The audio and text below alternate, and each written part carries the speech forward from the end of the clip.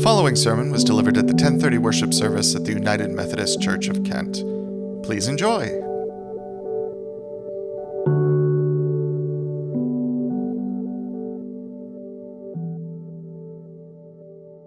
morning is a continuation of a sermon series entitled Old Words, New Life, Transformative Teachings from the Old Testament.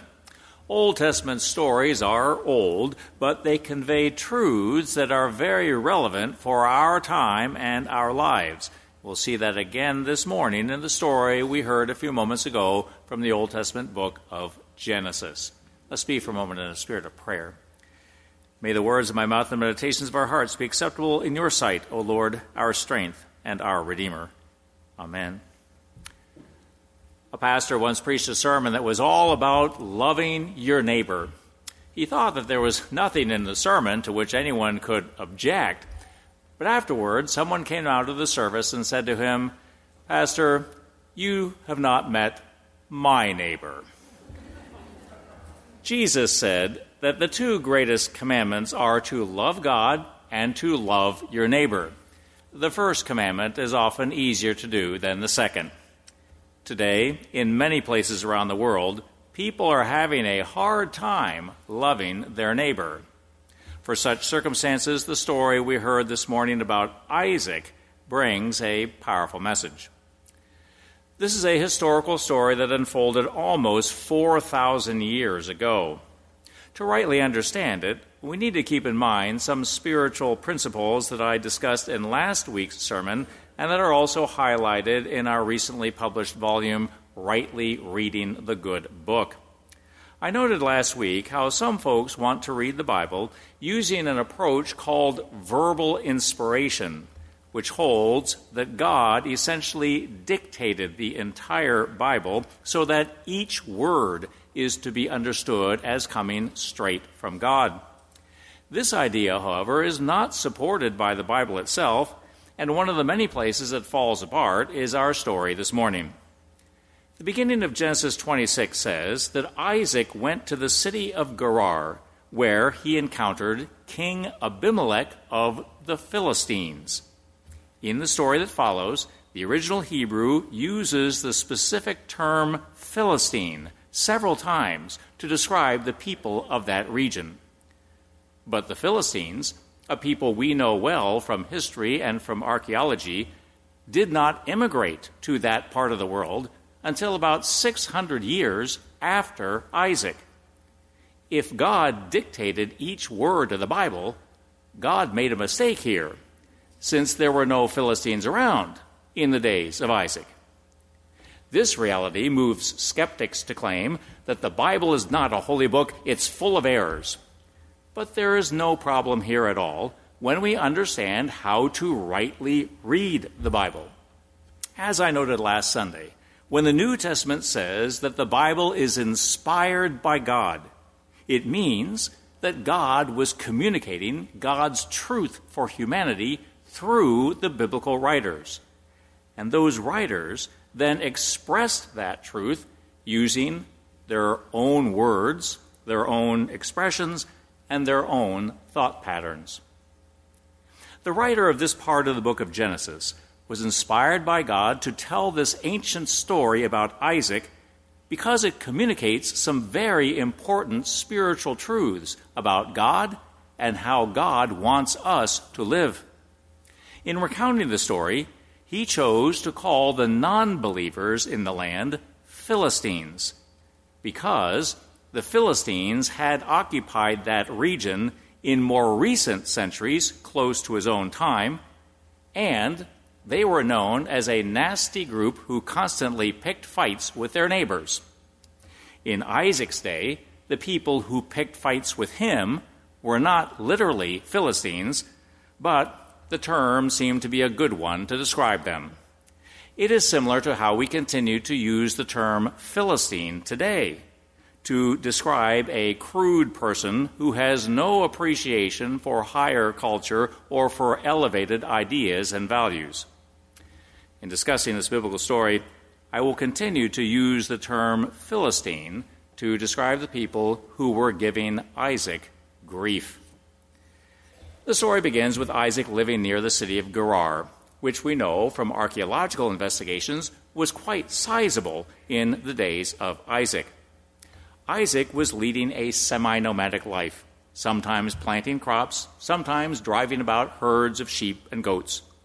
Under God's blessing, Isaac prospered, and his retinue became so large that King Abimelech of Gerar became fearful of him and asked him to move away.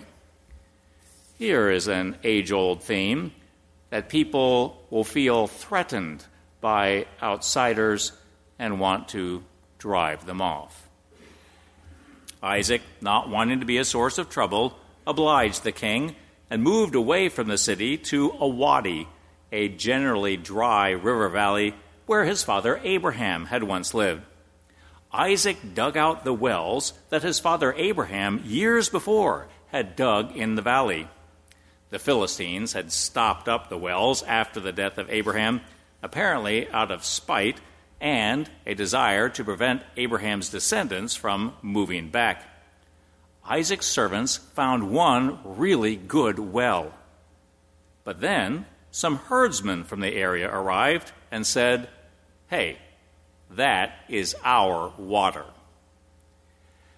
We thus have the beginning of a classic turf battle. As in every turf battle, each side has some sort of claim and feels offense at the claim of the other. The herdsmen felt that the area was theirs, but Isaac could quite justifiably have said to them, "Look, my father Abraham dug out the wells in this area. You obviously were not using any of them. My workers just dug this well out again, so how does it now belong to you?" Moreover, not only did Isaac have a very legitimate claim, he also had the power to back it up. If the king of the substantial city of Gerar was afraid of Isaac, this meant that Isaac had a formidable company under him. He could very well have taken it to those shepherds. But Isaac chose the path of generosity. He said to the shepherds, "All right, take the well. I'll go somewhere else." Isaac moved on and dug out another well. Whereupon the servants, the herdsmen, showed up again. "It's our water," they insisted once more.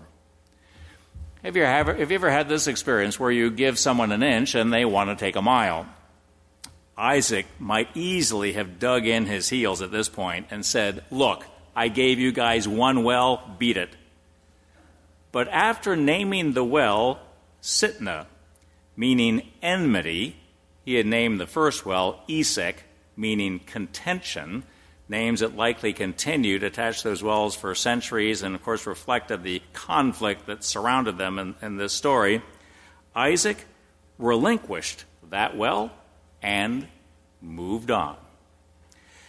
Isaac's actions here are especially notable when you realize what a valuable asset a well was in his day. In the Holy Land, you can't count on it raining every other day, as it's been doing here in Ohio. A well was a necessity, but it was also hard to come by. You not only had to dig in the right spot, you had to dig deeply, by hand, through rocky soil. A good well was a treasure. Isaac was willing to give much in order to create peace and goodwill. Isaac went on and dug another well. This time, no one hassled him about it, so he called it Rehoboth, which means there is room, and he credited God with making space for all. The name Rehoboth continues in use today. You see it sometimes on church names, and of course it's the name of a famous beach and boardwalk in Delaware. I wonder how many people who hear the name know the story that is behind it.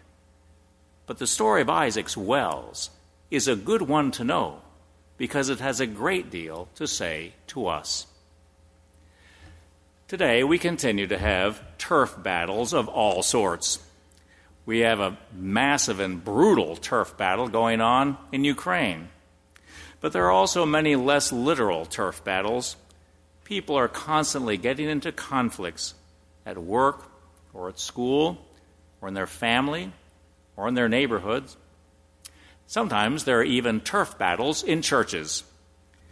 Whenever we are in such a battle, the natural human response is to insist on one's own claim and to defend one's own turf. There are, of course, occasions where there are basic values at stake, and we need to stand up for what is right and sometimes fight for what is right. But the story of Isaac's wells presents a much-needed model for how to heal conflicted relationships in a fashion that will make room for all. In the conflict over the wells, Isaac could easily have insisted on his own rights, but instead he chose the path of magnanimity. He put the priority on creating good relations with his neighbors. He gave the Philistines much more than what they deserved, and ultimately, by God's help, he created a new situation in which there was room for all. Isaac thus becomes a prime Old Testament example of the teaching we heard in that New Testament passage from the book of Romans, where Paul wrote, "Bless those who persecute you. Live in harmony with one another. Do not repay anyone evil for evil, but take thought for what is noble. If it is possible, so far as it depends on you, live peaceably with all." Might Paul have had Isaac in the back of his mind when he wrote those words? Paul then went on to quote a very interesting passage from the book of Proverbs, which says, "If your enemies are hungry, feed them. If they are thirsty, give them something to drink, for by doing this you will heap burning coals on their heads." That seems a strange statement. We're being encouraged to be kind to our enemies, and then we're encouraged to dump burning coals on their head. But of course, the phrasing here is figurative. Some commentators suggest that the meaning of this is that your kindness to your foe will bring burning shame upon your enemy. But there's more to it. In Egypt, there was an ancient ritual whereby a person would carry a brazier of burning coals on one's head as a public sign of repentance. It was a symbol of burning away the wrong of the past and making a new start. So the passage is suggesting that showing kindness to people who are being nasty to us may move them finally to contrition, so that they recognize and feel sorry for hurts and wrongs done, and they begin to live differently. Isn't that exactly what happened in the story of Isaac? Isaac showed amazing generosity to those Philistine herdsmen, and they finally relented and gave him space, and there was peace in the land. Significantly, Paul's very next verse is, "Do not be overcome by evil, but overcome evil with good." The story of Isaac would challenge and inspire us on all those occasions when we find ourselves in turf battles. When people are acting badly and giving us grief, it is difficult to be magnanimous. But Isaac shows what is possible when we open ourselves to the Spirit of God. It is notable that when Isaac names the well Rehoboth, he says, "The Lord has made room for us." Isaac acknowledges that it is God who has been guiding his actions, and he recognizes God as the one who has brought things finally to a very positive result. So in the face of conflicts in our lives and in our world, we can look to the Lord in faith, and by God's empowerment, we can arrive finally at Rehoboth, that place of God's peace where there is room and blessing for all. Let us pray. O Lord, we find ourselves today in a world that is full of conflicts. We experience conflicts in our own lives. We see so much conflict in the world at large. Lord, inspire us like Isaac to look to you in faith, to open ourselves to how your Spirit would work in and through us, that we might be peacemakers, people who help move the world towards Rehoboth, that place where there is room for all. Guide us, Lord, as we are brought by your Spirit to that deep peace that we have in you, knowing that we are your children, held in your love now and forever, so that, O Lord, we might be witnesses for your grace, your healing reconciliation in our time. We reach out to people who are in times of need around us. We think of persons who are dealing with illness, and pray especially this morning for Morgan Claus, for those dealing with surgeries, Les Bennett and Mike Stiller, praying, Lord, for your healing strength. And remember those who are mourning. We lift up John Enlow and family upon the death of Lois this past week. We pray, Lord, for your healing grace, your encouragement to be with them.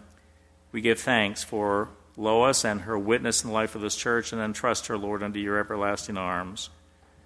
We pray also for the family and friends of Beth Harvey. We, Lord, again look to you in faith and pray that the comfort of your Spirit will be with these families, enabling us, O Lord, to take hold of that peace that we find when we know your eternal promises. We thank you for how your peace-creating Spirit is at work in many ways around us. We join with our fellow United Methodists at the Dalton United Methodist Church this morning, and we join with Christians in all different churches all around the world as we celebrate communion today, recognizing our spiritual unity, the way in which even as we have different opinions, different perspectives, different backgrounds, Lord, you bring us all together, all your people gathered together in your wondrous love. Guide us as we seek to be instruments of that love in the world today. Lead us as we reach out to persons in many situations far beyond us in need. We do pray for the people who've been affected by Hurricane Ian, and pray, Lord, for your healing power and help to be with them. We pray for Ukraine, a land so torn with terrible violence, praying, Lord, that your peace might ultimately take hold in that land. We pray for many places around the world where people are in strife. Guide us instead to catch that vision of Rehoboth. Lead us, O Lord, as we today would live in and share your peace. In the name of Jesus, our Lord and Savior, we pray. Amen. Thank you for listening to this edition of the United Methodist Church of Kent Sermon Podcast. For more information about the church, visit www.kentmethodist.org.